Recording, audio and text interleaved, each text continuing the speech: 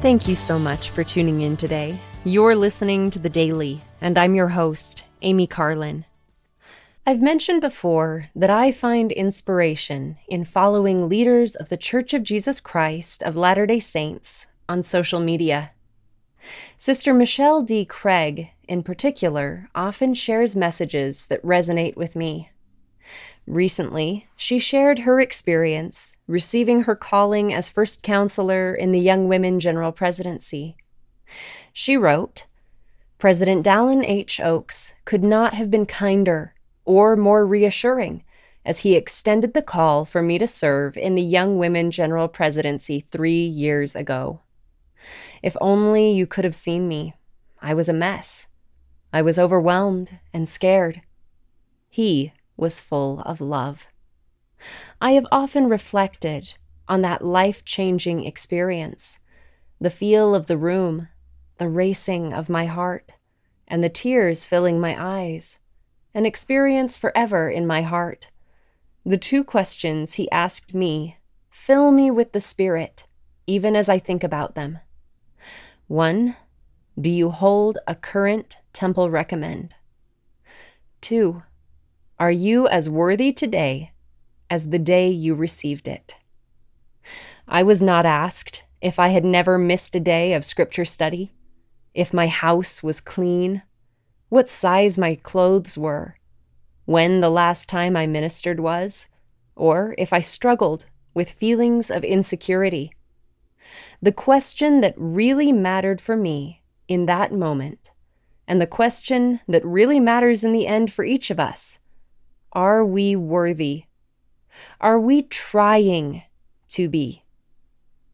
Each of us is in different circumstances. We are in different places on the covenant path, and what matters is that we are trying.